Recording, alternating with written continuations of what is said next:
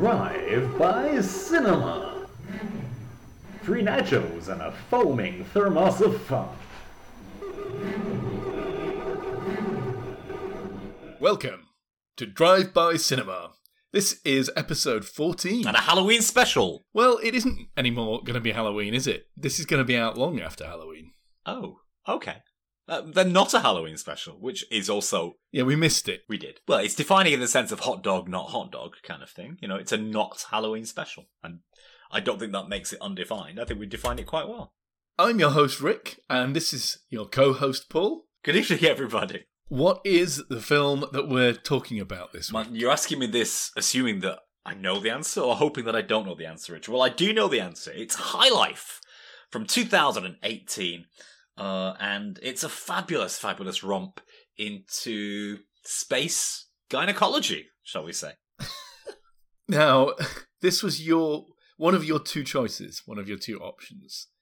So you must have had some good reason for wanting us to see. Well, I did, but in the same way that you might want to go on a blind date, I think. You know, the thrill of the open road, the allure of the unknown, the exotic enchantment that comes from a new destination. I think I offered it up precisely knowing nothing about the movie, other than it was a recent sci-fi movie. So if you're looking for answers from me, Richard, as to why I chose it, or if you're looking for an apology, perhaps, you're not going to get one.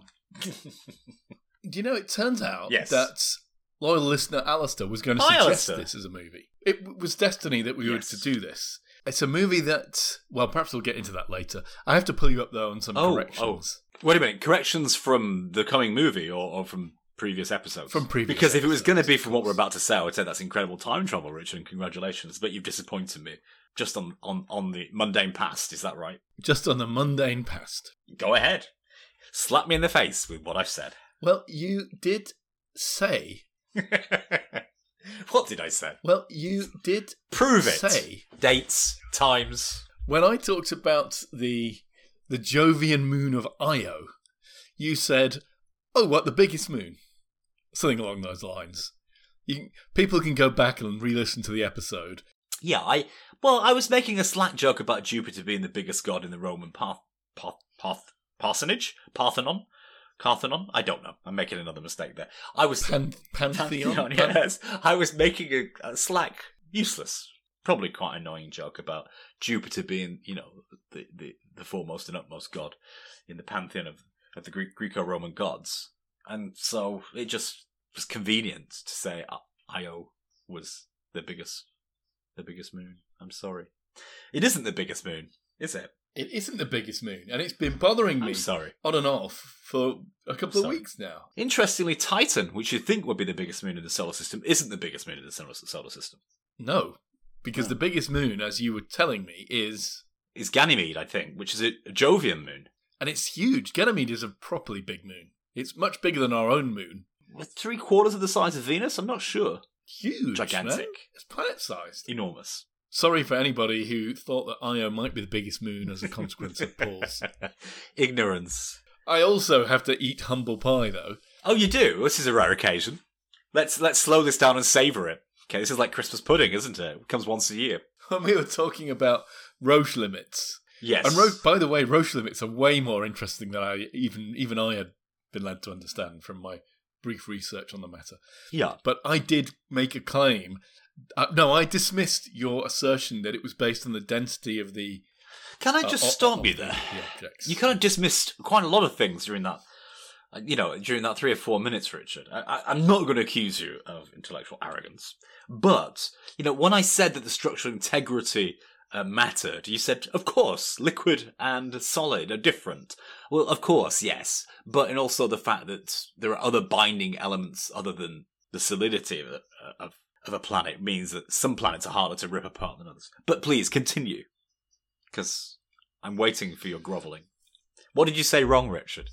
It is true that the Roche limit equation contains terms for the density of both bodies in it. It is true, yes. Some of us look that But up. I think there is an expression which doesn't. And it's usually given in terms of hard body versus soft body kind of limits. Because I think anything which is a fluid or non-fluid, I think anything which is fluid obviously can move freely, like an ocean or dust or stuff like that.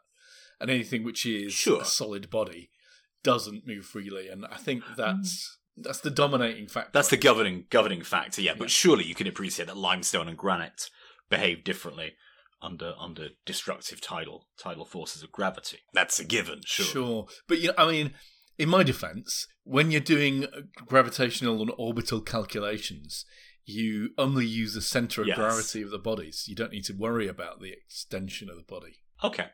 But this isn't what you said wrong, is it? You've done a doo-doo when you said that density was not...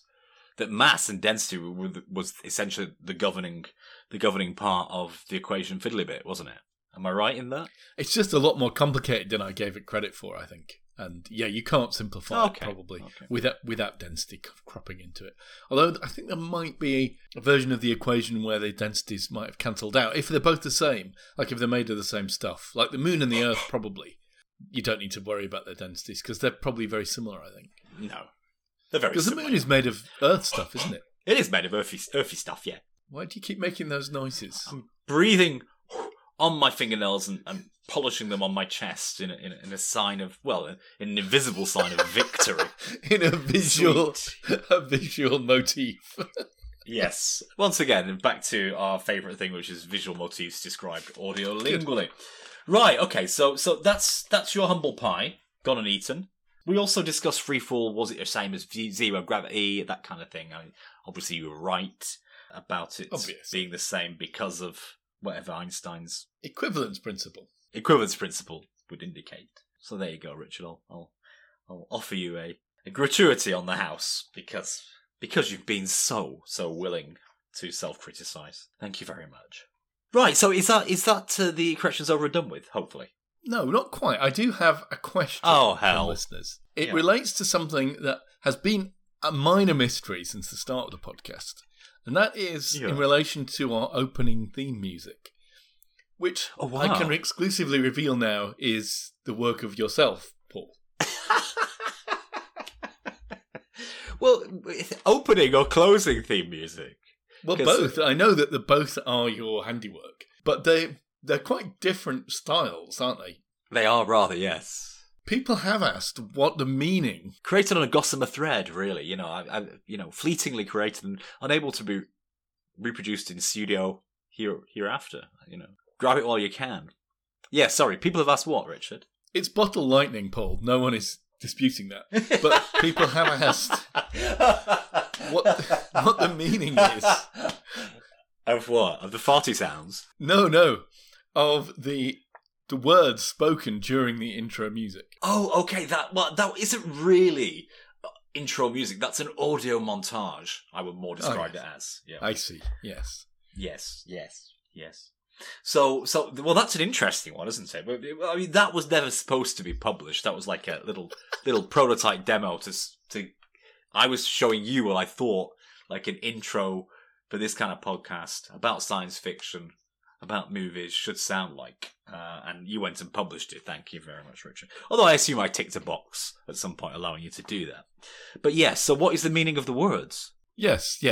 And what are the words people have asked? Well, it's difficult to say because, of course, it was a very rough prototype. So I think I recorded some of it on Audacity and then played it from Audacity on my laptop to my other laptop to record on Audacity. Several tracks at a time for some reason because I wanted to mix them I wanted to mix them live. So whatever, I don't know. It was very bad quality. So you can't actually tell what the words are. Free nachos and a foaming thermos of fun would be my interpretation. I mean, I've heard it many times now, of course. Yes, you're absolutely right. Yeah, drive-by cinema. Free nachos and a foaming thermos of fun. The idea was, I think we were going to have a graphic ident with like a crazy fluorescent kind of gay bikers on acid kind of slightly gothic-y, Pop Will Eat Itself. People remember these kind of bands, I don't know. Post-industrial biker on some sort of hell machine in fluorescent, probably a skeleton kind of person drinking a foaming thermos. A thermos? Of coffee, but not of coffee, of nitrogen, of liquid nitrogen and chemicals, kind of thing. So it was Yes, on a It's motorbike. a mystery science theatre type thing. Yes. So it was supposed to tie in with a visual theme that nobody ever got around to making. So you're really describing a Dewar flask, not really a thermos. Yeah, but you wouldn't really take a Dewar flask to No, a movie the theatre, cinema. would you? No, that would be. Or if you mental. did, you'd say it was a thermos flask full of coffee. These days, I mean, when were thermos flasks invented? Oh, that's a good question. 20th century or earlier than that? Oh, you mean the original? Yeah. I was actually reading about this like a few years back. I'm roughly early 20th, I think, on a hunch. What would your guess be, Richard? I mean, it could be earlier, couldn't it? It could hark back to that era where there were a bunch of scientists all desperately trying to condense gases. There was that period when Priestley and a bunch of other people were going to lower and lower temperatures and stuff when there were glassware and pressure vessels and stuff that kept imploding. Yeah.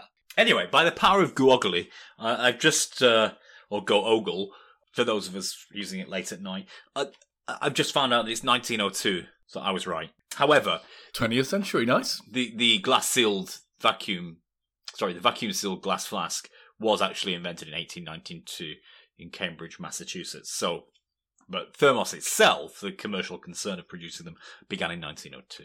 Seems to me that if the thermos was invented nowadays, it would be on Kickstarter as some exciting new beverage transportation mechanism or system.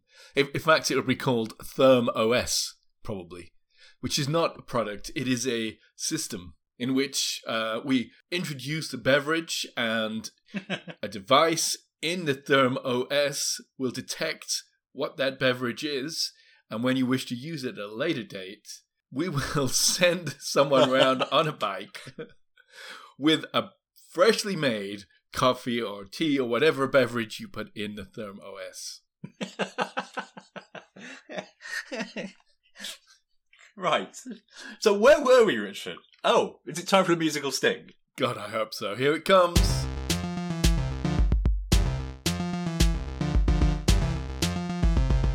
Right, let's move swiftly on to tonight's showing. It is High Life, to remind everybody.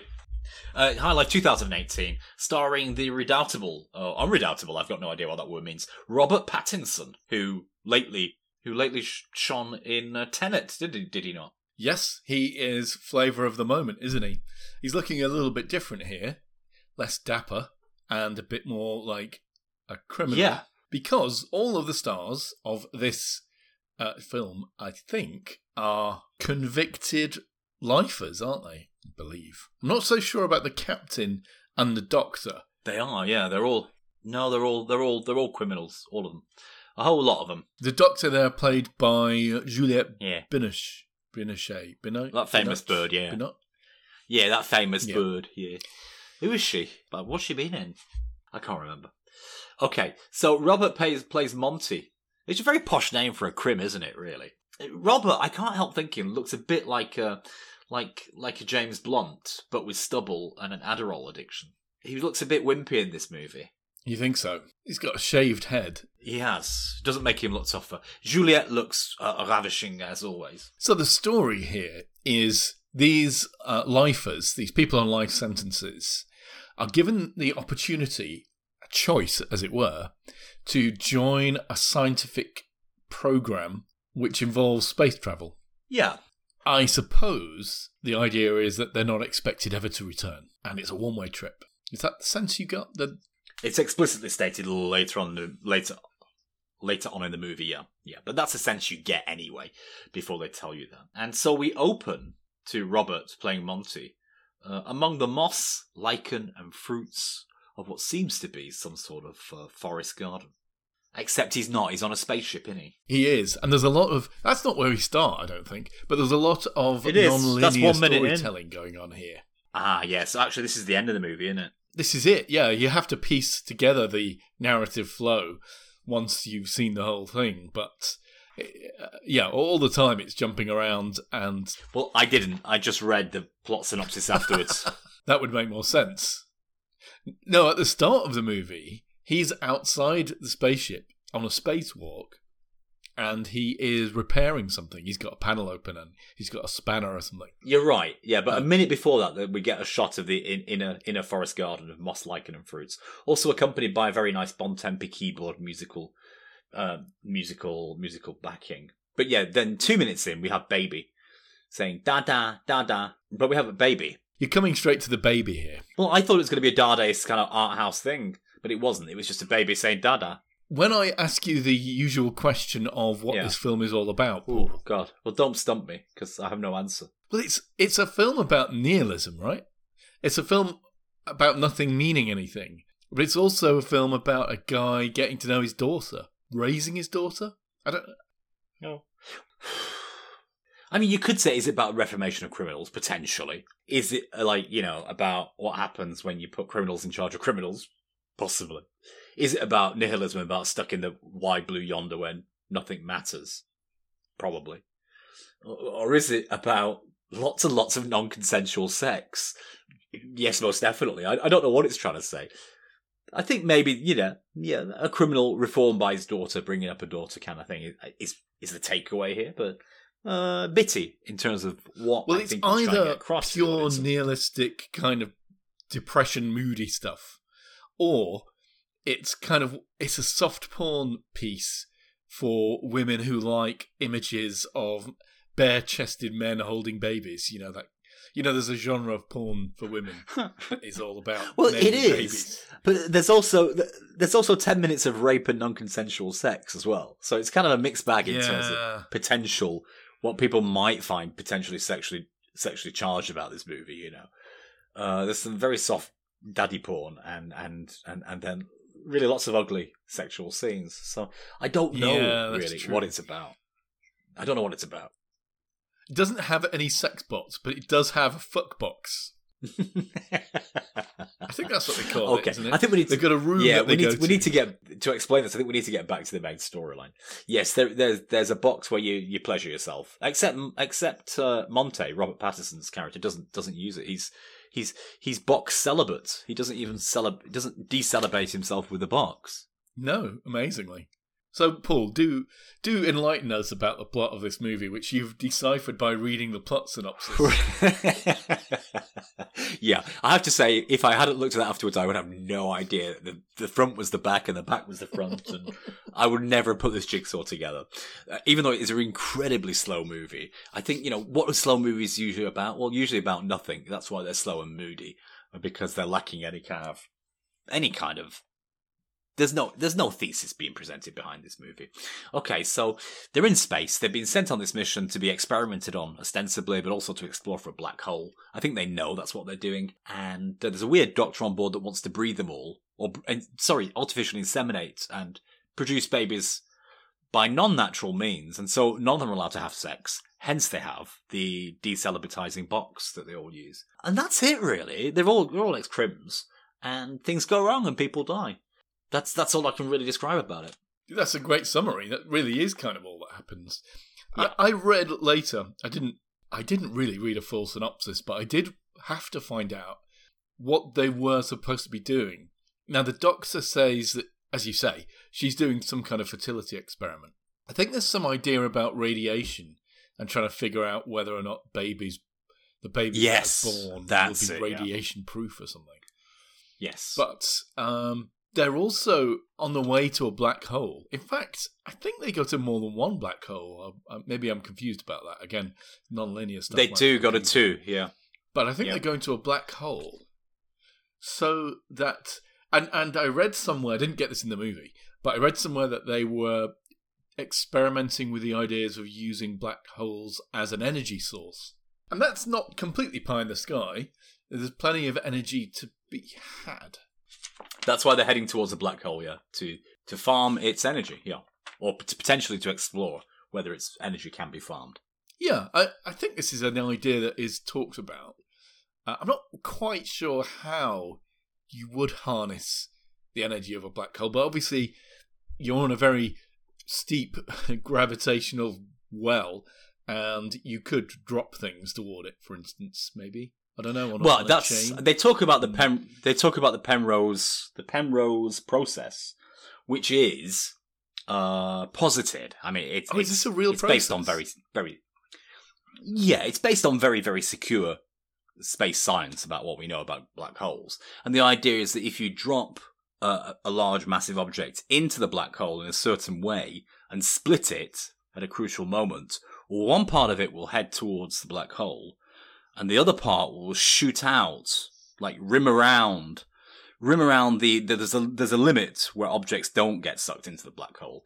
And as they split apart and the angular momentum of the black hole is transferred to both parts of the massive object, somehow in the equation, although all momentum is conserved, the energy of the outer part will increase almost infinitely, and then you can harvest that kinetic energy somehow. That's the principle of it. But how do you harvest that kinetic energy? Well, I don't know, but in the movie they were just going to drive into a black hole anyway, so it doesn't matter. So they just drove into the black hole. So that's that. They have a pilot with them, and she gets in this strange, like, coffin-like pod to fly around the black hole, I think, as you're describing. But she doesn't, because she gets killed. She gets killed by the other girl. She gets killed before she gets in the pod, yeah. And then the girl who gets in the pod in her place, maybe she doesn't know how to drive it properly, because she's not a pilot, apparently. But they encounter a cloud of particulate matter in the halo over the black hole, and it diverts her towards the singularity, towards the event horizon, and she gets spaghettified. She dies through spaghettification. Yes, through spaghettification, which is just being stretched according to the way that black holes stretch. Shall we call it time-space? Yeah. Well, but that's all by the by. It's tidal forces again, spaghettification. Aye. Okay. That's all by the by. We do eventually find this out. And it is eventually because it takes 70 minutes for the movie's titles to appear, which is incredible. So a real slow starter. So in fact, what we get before those 70 minutes is actually the final moments, I guess, where everybody's dead and Robert Pattinson is with his daughter, his young baby daughter. And that's how the movie starts, although in chronological terms, that should really be somewhere towards the end of the movie. So, and I don't know what's relevant about the fact the baby was screeching so much. The power of the screech, he dropped a spanner into space. And then, incongruously, we get somebody dropping raw heart and liver into an oil can. I was thinking, oh my god, this is going to be really arty. I don't know what that was about. So the dropping spanner, I thought my initial response was that they were making a mistake, right?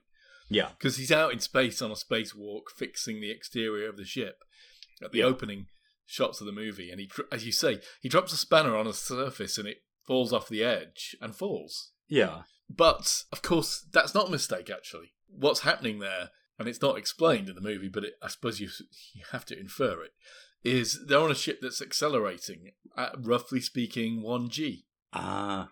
So things do fall, because...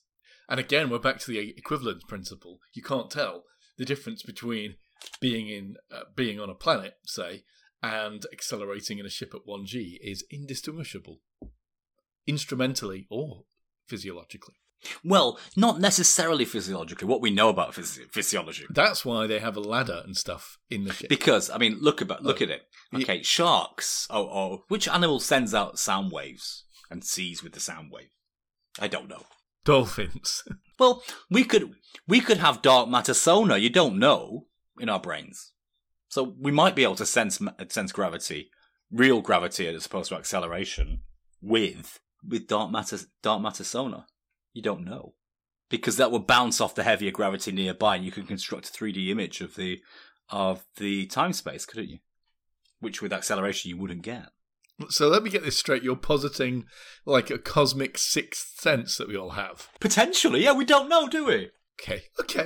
Yeah, I mean, it doesn't really follow Occam's razor, does it? As a moot point, we don't know our entire physiology. And so you think this is good reason to challenge the equivalence principle? Well, not challenging the equivalence principle at all. I mean, if you were to follow nature and physical nature, you would say that ultraviolet is a brighter colour than purple. We can't see ultraviolet, can we? It's more energetic. Yeah, in that sense, it's brighter, yeah. Well, yeah, but not to our eyes. So, I can see I've annoyed you. Look, right, okay, so they're dropping raw heart and liver into an oil can, and that's never explained. That's just like a random shot. I was thinking, oh my god, it's going to be so arty. Now, I'm not a huge proponent for Disney values, but there's a famous Disney musical movie called High School Musical, as they know, where everybody's going for auditions, and the drama teacher has a brown boy and a white girl performing for auditions. I only remember their colours because I don't remember anything else about them. The identifying features are relevant here because I can't remember other details. Yeah, we know why you're recognising their colours, don't we? So anyway, they do this weird thing where they kind of creep all over each other and talk about, hope you're feeling okay, and the drama teacher's just disgusted by it and says go and see a therapist. And I don't want to have reactionary values to the arty moments in this movie, but I felt, oh, please go and see a therapist. We don't want to see random shots of raw heart and liver being dropped into oil cans. Why? But I guess it's supposed to be a big nihilistic thing, isn't it? Yeah, and then we get naked children. Yeah, lots of really naked children being nappy changed. And then we're into the movie. Okay, so, Richard, take us on from here. Where do we go from here? I don't know, really. I was hoping you wouldn't ask me this question. I mean, nothing much else happens. I mean, the plot of the movie is, as you say, that these people who have been told they can't have sex, but are this doctor's constantly trying to make them pregnant, the lady's pregnant, and constantly getting sperm donations off the men. It's like a pressure cooker of people who are finishing a death sentence effectively on this spaceship. In interstellar space, we have to assume, right? Yes. And at some point, some of them, they get more and more cranky, and one of them cracks at some point, and he winds up tying some of the girls up and attempting to rape one of them. And well, wait a minute. Before all that, because we saw the cryogenic chambers, didn't we, at the beginning? Just after, I decided that this was going to be a story about a nice daddy and his daughter, like a mute Eminem meets Super Nanny kind of thing, and it didn't turn out to be that. And then suddenly we switched to him having giving his diary entries, and then all of a sudden it's like, I thought, God, it's going to be necrophilia. It's going to be like these cryogenic people being abused kind of thing. Jimmy Savile must have been saying, God is bountiful if he'd been on this trip. I mean, we're seeing again an image from a scene later in the narrative, in the plot, aren't we? Where all of his crew mates have died from one cause or another. Some of them as a consequence of the violence that occurs, I think. And he has to manhandle all of his crewmates' dead bodies into the airlock area and throw them off the ship. And all under 1G acceleration. It's tough work moving dead human bodies. So, I mean, viewers and listeners decide for yourself, is it a plus or minus point? The minutes of non-consensual sexual activity, and some of that non-consensual activity really creepy and slow too. If this is what's meant by psychological horror science fiction movie, if we mean that, then maybe it is. For me, the terror and the horror was the prospect of facing this and enduring this unending boredom. It was just really dull, but also really, really creepy, and just everything about it just gives you the chills. I thought this movie. Well, it's successful in that sense. I didn't see any warmth in it whatsoever. Yeah. No, there's certainly no warmth in it. Oh, well, you say that though. He does grow fond enough of his daughter to raise her. Although, and again, as usual, massive spoiler alert. At the end of the movie, he just flies into a black hole with her. Oh yeah. So two people just kind of fly into black holes. But what else could they do? I suppose that was it. That one thing that was quite creepy and unpleasant about the film was the way that it seemed they had to report in every day on that computer thing. And when they did so, it says 24 hours further life support, authorized or whatever. I see, yeah. Well, they're prisoners, aren't they? And they would have been on death row anyway. But, I mean, I can sympathise because in my notes here, I've got my bored doodle count. So in any movie I'm watching, I note down the time at which I start doodling in the margins. And it's 21 minutes. So 21 minutes was an eternity for me. So I can really sympathise with them that they might just want to fly into a black hole to end it all. because there wasn't a lot going on apart from death and misery and guts being thrown into an oil can. Well, we're seeing 17 years of story, aren't we, being depicted? Something of that order. Yeah. I mean, we see the girl, his daughter, when she's a baby, and we see her when she's 16, 17-year-old or something. We do. We see her fully grown up. But I was hoping at this point you were going to say, Paul, can you describe your doodle to me? Okay. Because then we'd have another chance to Describe a visual graphic medium. moments, Yes. visual memes through an audiolingual. Okay, then. So, Paul, channel. tell me about your doodle. No, it's okay. Look, also, there's lots of wailing babies in this movie. So if you like to relax to the ASMR of wailing babies, go ahead and rent it. There's also a weird kind of Oriental versus Occidental moment on a train where a professor from India starts talking about how Western governments are behaving. I like to call him the brain on the train. And then we don't see him again. I don't know what that's all was about. that about? Were they trying Nothing. to justify the whole program? Is that what that was about?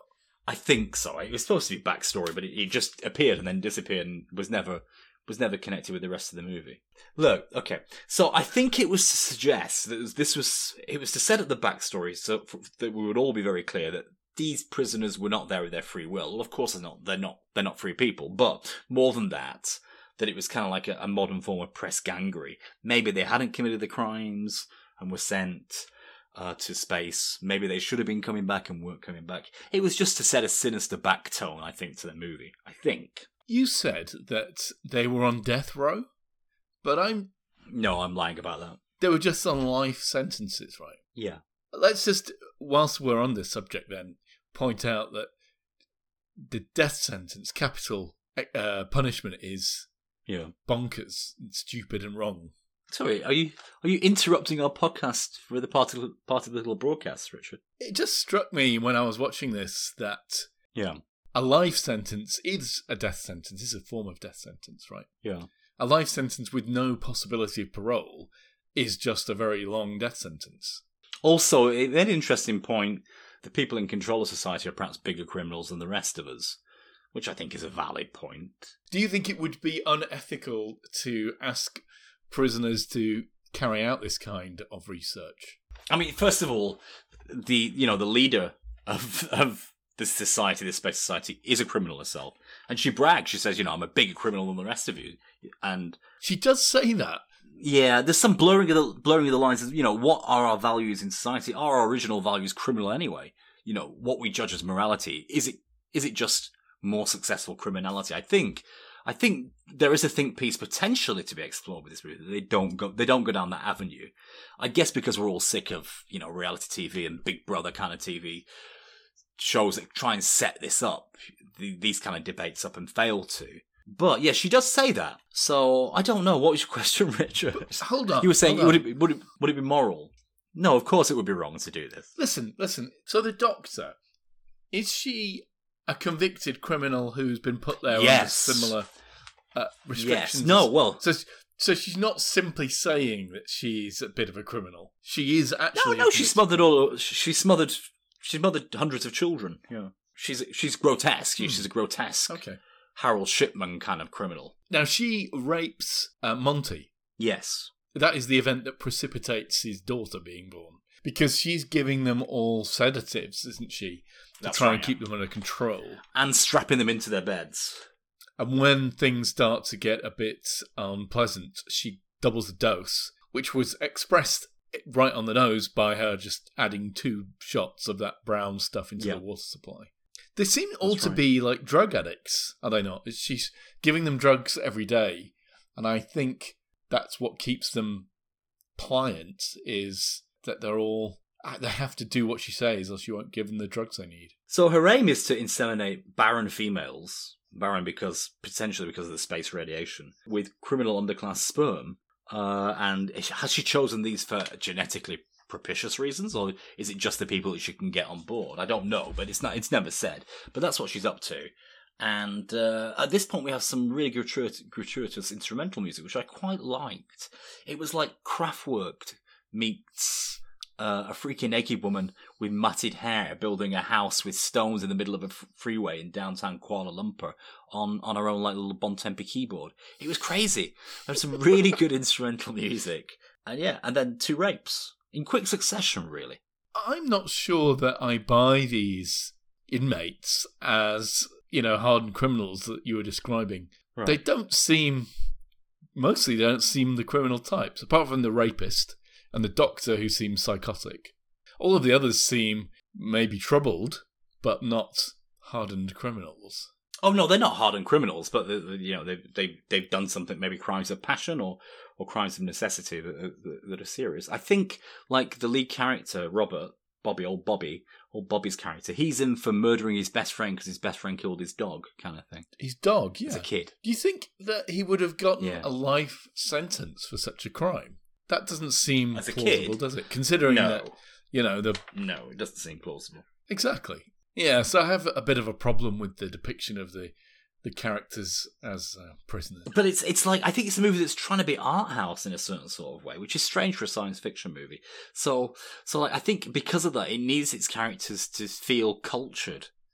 I think that's part of the reason. Like when they swear, there's lots of gratuitous swearing, but they swear in whispers and they pause before the swear word, hence it's cultured, they pause and pronounce their swear words, and I don't know, there's lots of that going on where it's not about how the characters are, it's more about the feel of the movie that they want to get across. And I think that comes into play here in terms of how fully rounded out the characters are, which is not very. Now, we need to talk about the fuck box, because it's just really a cubicle, isn't it, with a piece of furniture in it.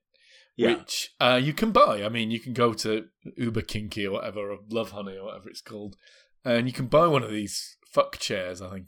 Yeah, they're like we got a thing with a dildo in it, which moves as you kind of rock on it. I think that was what was being depicted. Yeah, I mean, well, that's what it is. But why does this fascinate you, Richard? Are you suggesting an improvement to the design?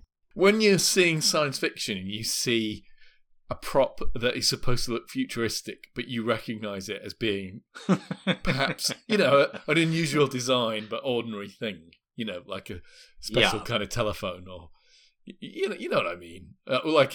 You sometimes see like an executive toy used as a prop on a spaceship, or quite often it's a joystick, like a Logitech peripheral that someone has put onto, the flight deck of a spaceship. That kind of thing. I do. I understand completely what you're talking about. Essentially, you're talking about the death of Santa Claus, aren't you? That moment where you realise that those presents you just found under your parents' bed are actually going to be under the Christmas tree in a week's time. Yeah, it's an awful moment. I think there's a moment at Halloween or whatever. I don't know if you had Halloween parties when you were a kid. For some reason, my family were quite Americanised, and we did do.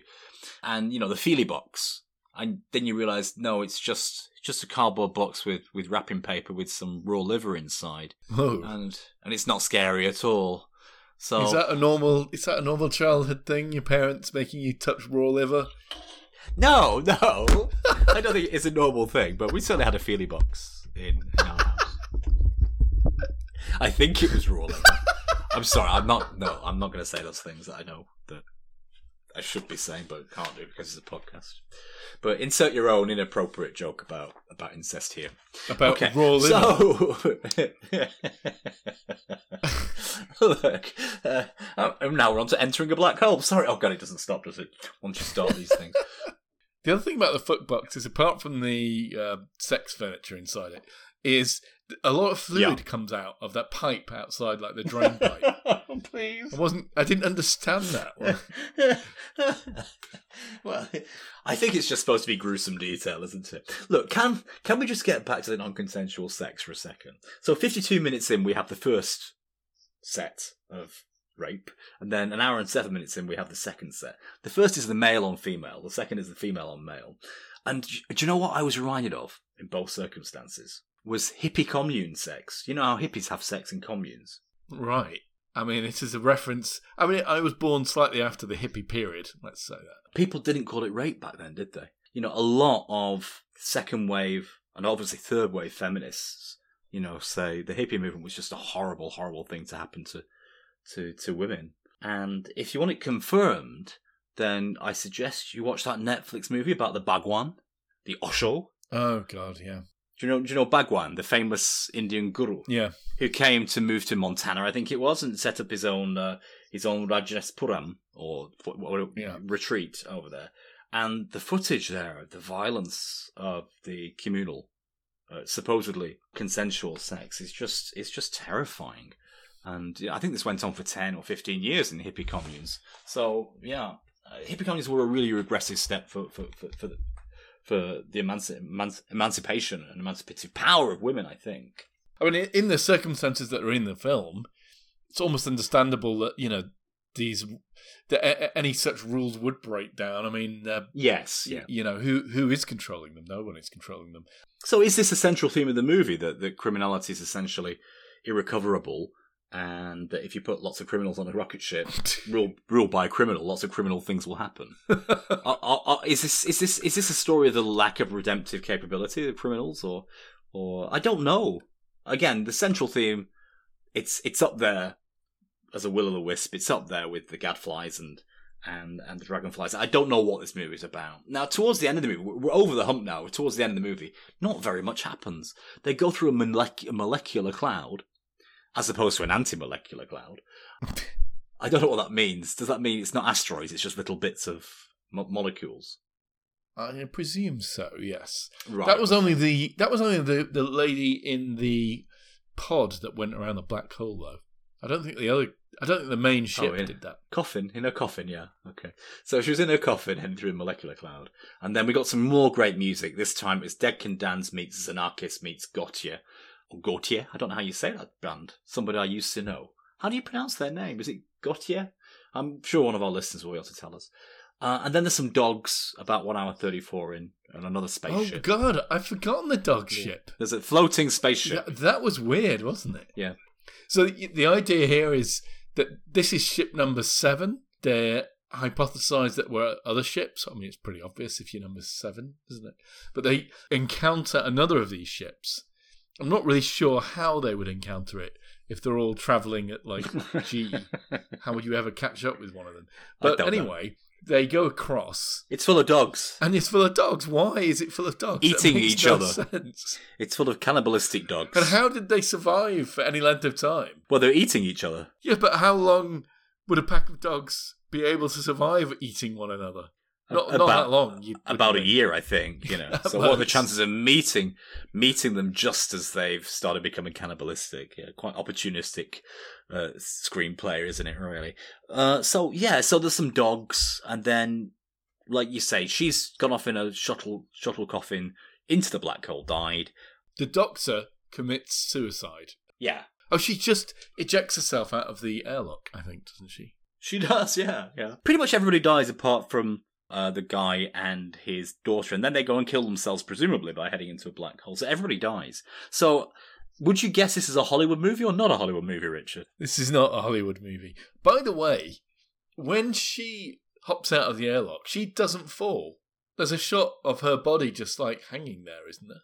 Yeah. So are we to assume that the ship has stopped somehow in relation to something or other? It's no longer accelerating when she jumps out of the airlock. I guess so. I mean, it's flying at a steady speed to its destination, isn't it? Therefore, it's not accelerating. I would imagine is what we're supposed to presume, although unlikely. So when he empties the bodies out and when he drops a spanner and empties the bodies out, they're accelerating. But when she hops out, they're not. They've stopped. Okay, makes sense. Yeah. Are you asking to advocate for the fact that it's not shoddy? No, I'm not. I mean, it does sound a bit shoddy, doesn't it? It just doesn't. It doesn't hang together, does it? I don't really understand. It doesn't. We've been at real pains to describe where it goes and how it goes and what it's trying to do, and I don't think we can get a grasp on this movie, can we? So yeah. So, but it's written and directed by Claire Denis. Canadian. It's a Canadian film, isn't it? Is it Canadian? Ah, right. Okay. I think so. Well, I don't know where you watched this movie, Paul, but I watched it on a service I'd never heard of called Mubi on Amazon Prime. Yeah. That's where I watched it, and I'm about to unsubscribe from having watched it. Unsubscribe from the 7-day free trial, yeah. Because I think it's just foreign films, isn't it? Isn't that what it is? It is, yeah. Foreign films that you have to pay £7.99 to watch otherwise. And, yeah. It's like, we've gone to the artisanal grocer who gets his cucumbers from Tesco's, takes off the cellophane, and then charges you £4.50 for the privilege of buying from a wicker basket in his, in his shop window. I think it's that kind of outfit, isn't it? Really? Yes. I'm not tempted by this particular example of what's on there to remain subscribed any longer than I strictly have to. Yeah, not the greatest repository, I don't think. Unless you want to stick it up your bum, which is what some people do with. Oh no, that's suppository. I'm sorry. So, what is to recommend about this film? What does that mean? Shall we just do the scores instead? We can do that. We can do the scores, sure. What's it to recommend? I think we should. Well, yes. Vast of Night. If you like the Vast of Night, really, really slow movies that maybe are trying to be cleverer than the person who's written them is, then yeah, go for it. That's not really a positive that you've given us, but I mean, I understand where your it's a nice slow mood vitriol comes from. It's a nice slow mood movie. It's a mood, like the Vast of Night. It is a mood, yeah, and like the mood Vast is of Night, nihilism. Yeah. Yeah, like the Vast of Night. The characters die at the end. Yeah. Oh God, yeah. So, and there's not much really. I mean, I don't want you to sell me hope. I don't want you to generate hope. I don't think films should be hope generation machines. I'm not asking you in some Chomskyan way to manufacture the framework through which I can navigate and deal with reality in my everyday life. I'm not asking for films to be a salve for the soul, but at the same time, I don't know. I think if you're going to present a nihilistic movie, then it has to present a nihilistic thesis that you can bounce off, and there was nothing there. It was just lots of really, really quite depressing imagery and lots of really quite depressing things happening. They had some lockdown food, didn't they? There was some carrot soup served, and it's a lockdown movie, isn't it? It's a bubble. It's a single family unit, and also they moved out to the suburbs and got themselves a really nice garden, so it's very locked down. And the fuck box. That's very well. Talking from personal experience, that is really locked down. So the science in this movie is not bad, really. I mean, other than the one or two little issues we might have, I think they had a science advisor who talked to them about black holes and Penrose. The Penrose process, I think it's termed. Yeah, Penrose process, which is a positive process. They depicted acceleration of the spaceship correctly. You know, a naive director might have had everything floating around in zero-G. Or, as we discussed last time, not in zero-G. In freefall. Yeah, so in freefall, yeah. But, yeah, they got it right. So I think the science is pretty good. So let's talk about science scores. Yeah, I have to concur with that. The science, I thought, was pretty solid. They didn't make a glancing approach toward the black hole. They flew straight in. But they did make a glancing approach towards the solid science. I think the science being built on quite solid principles, we could have had an exposition about the Penrose process, for example. We could have gone into it a little more depth. We could have flown into that black hole called science and illuminated it for the viewers. And I thought that's its only failing, what science there was. I don't think there were any major faults at all. There just wasn't that much of it, and it wasn't central. It wasn't positioned as a central prop to the staging. So for me, 7.5. Yeah, I was thinking between a 7 and an 8, but I'm going to give it a soft 8, I think. I think it's all right. Good score, yeah. Good score for the science. What do you want to do next?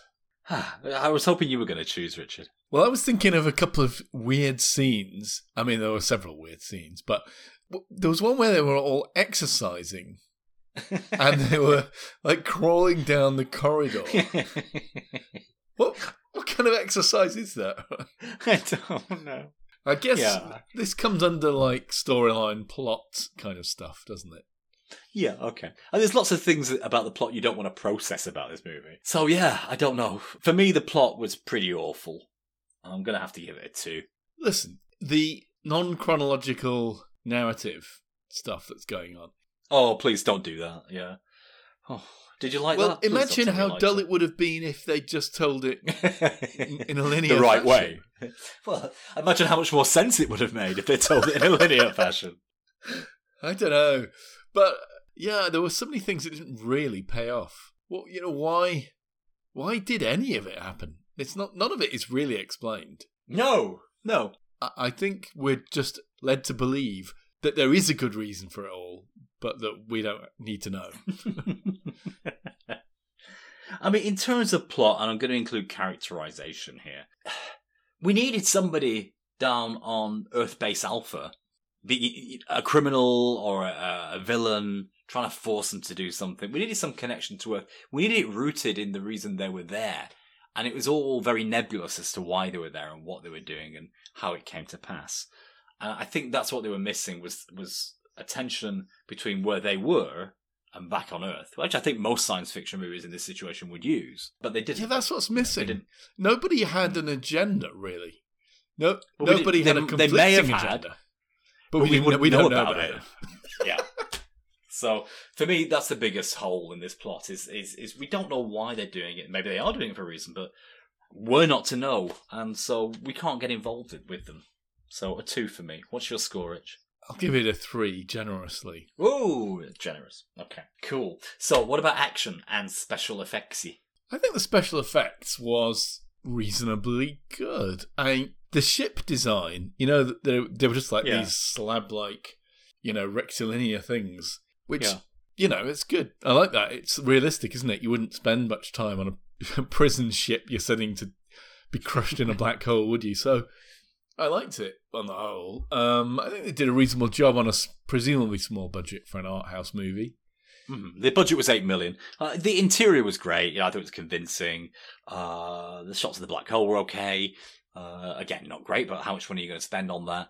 And the exterior shots of the spaceship, pretty good. I'm going to give it a 6. Oh yeah, the shots of the black hole, which resembled the black hole in Interstellar, and of course that used Kip Thorne's calculations and another a team of scientists, I think, on the visualization of the black hole. And the way it's got that sort of disc around it, which is really reflected light from the other side of the black hole. Yeah. A bent light, not reflected. Well, yeah. Cool. Yeah, so, I'll give it a 7 for the special effects. Wow. High praise indeed. Which leaves us with one more thing to say, which is the acting. It's a kind of low-key performance, isn't it, from everybody except the Doctor. Can I just give my score? I've really got nothing to say about the acting whatsoever. I'm going to give it a 3. Whoa.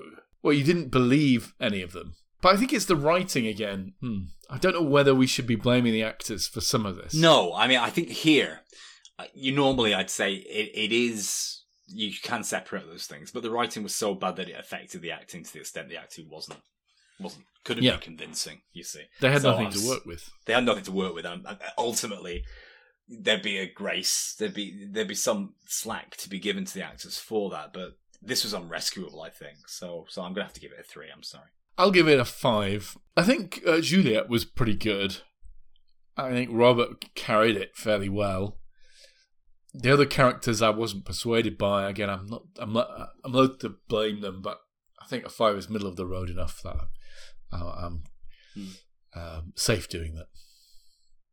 Yeah. I mean, the point is boredom, confinement, not very explosive descents into madness. But whatever they depict, I mean, it's difficult to do it well, but particularly when it's done in such an unfocused plot. So it didn't really go anywhere, did it? And I think that the acting really suffered because of the plot and the scripting. So final score for me, unchanged, 3. Which brings my final score, Richard, to a just below the bar 4.5. I was thinking of a 4 myself. I can't honestly recommend anyone seeing this. I can't recommend this. It's just not pleasant enough, is it? It doesn't ask any really meaningful questions. No, it doesn't. Or maybe it does, but it's not clear what it's asking. I could recommend it for, a film studies student who wants to pick up tips about about how maybe not to approach some aspects of making a full-length feature movie. But I think it might have worked as like a YouTube short, the sort of 20 minutes. The 20-minute movies that budding filmmakers put on YouTube. I think it could have worked like that.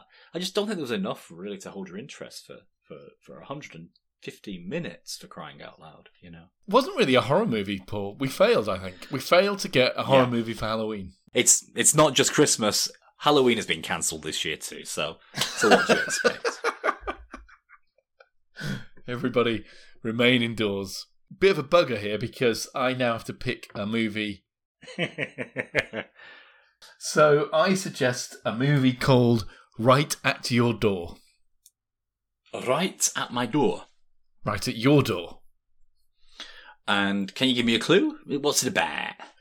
It's about a dirty bomb being detonated in Los Angeles, I think. Okay, you're going to have to fill me in on this. What's a dirty bomb, Richard? A dirty bomb is a bomb which isn't very clean. Okay. It's available on Amazon Prime, which to my mind makes it a definite yes. So is this like a gritty science fiction thing? Or... Apparently. The synopsis is simply a dirty bomb goes off in Los Angeles, jamming freeways and spreading a toxic cloud. Okay.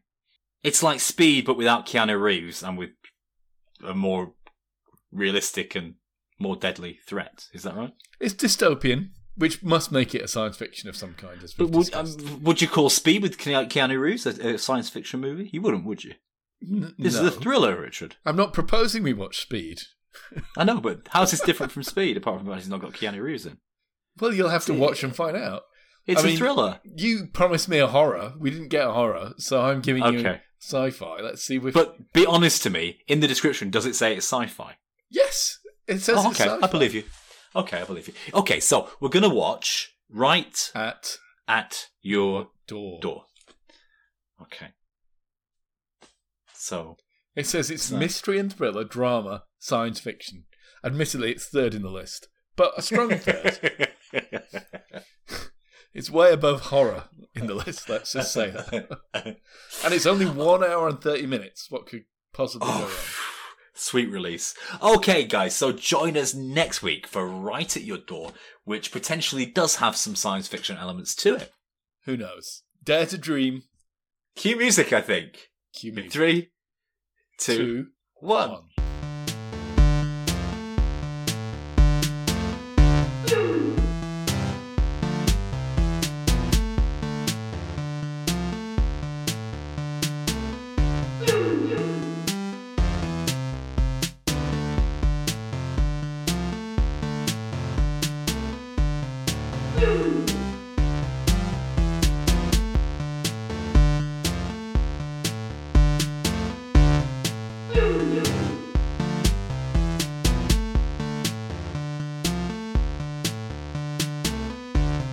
You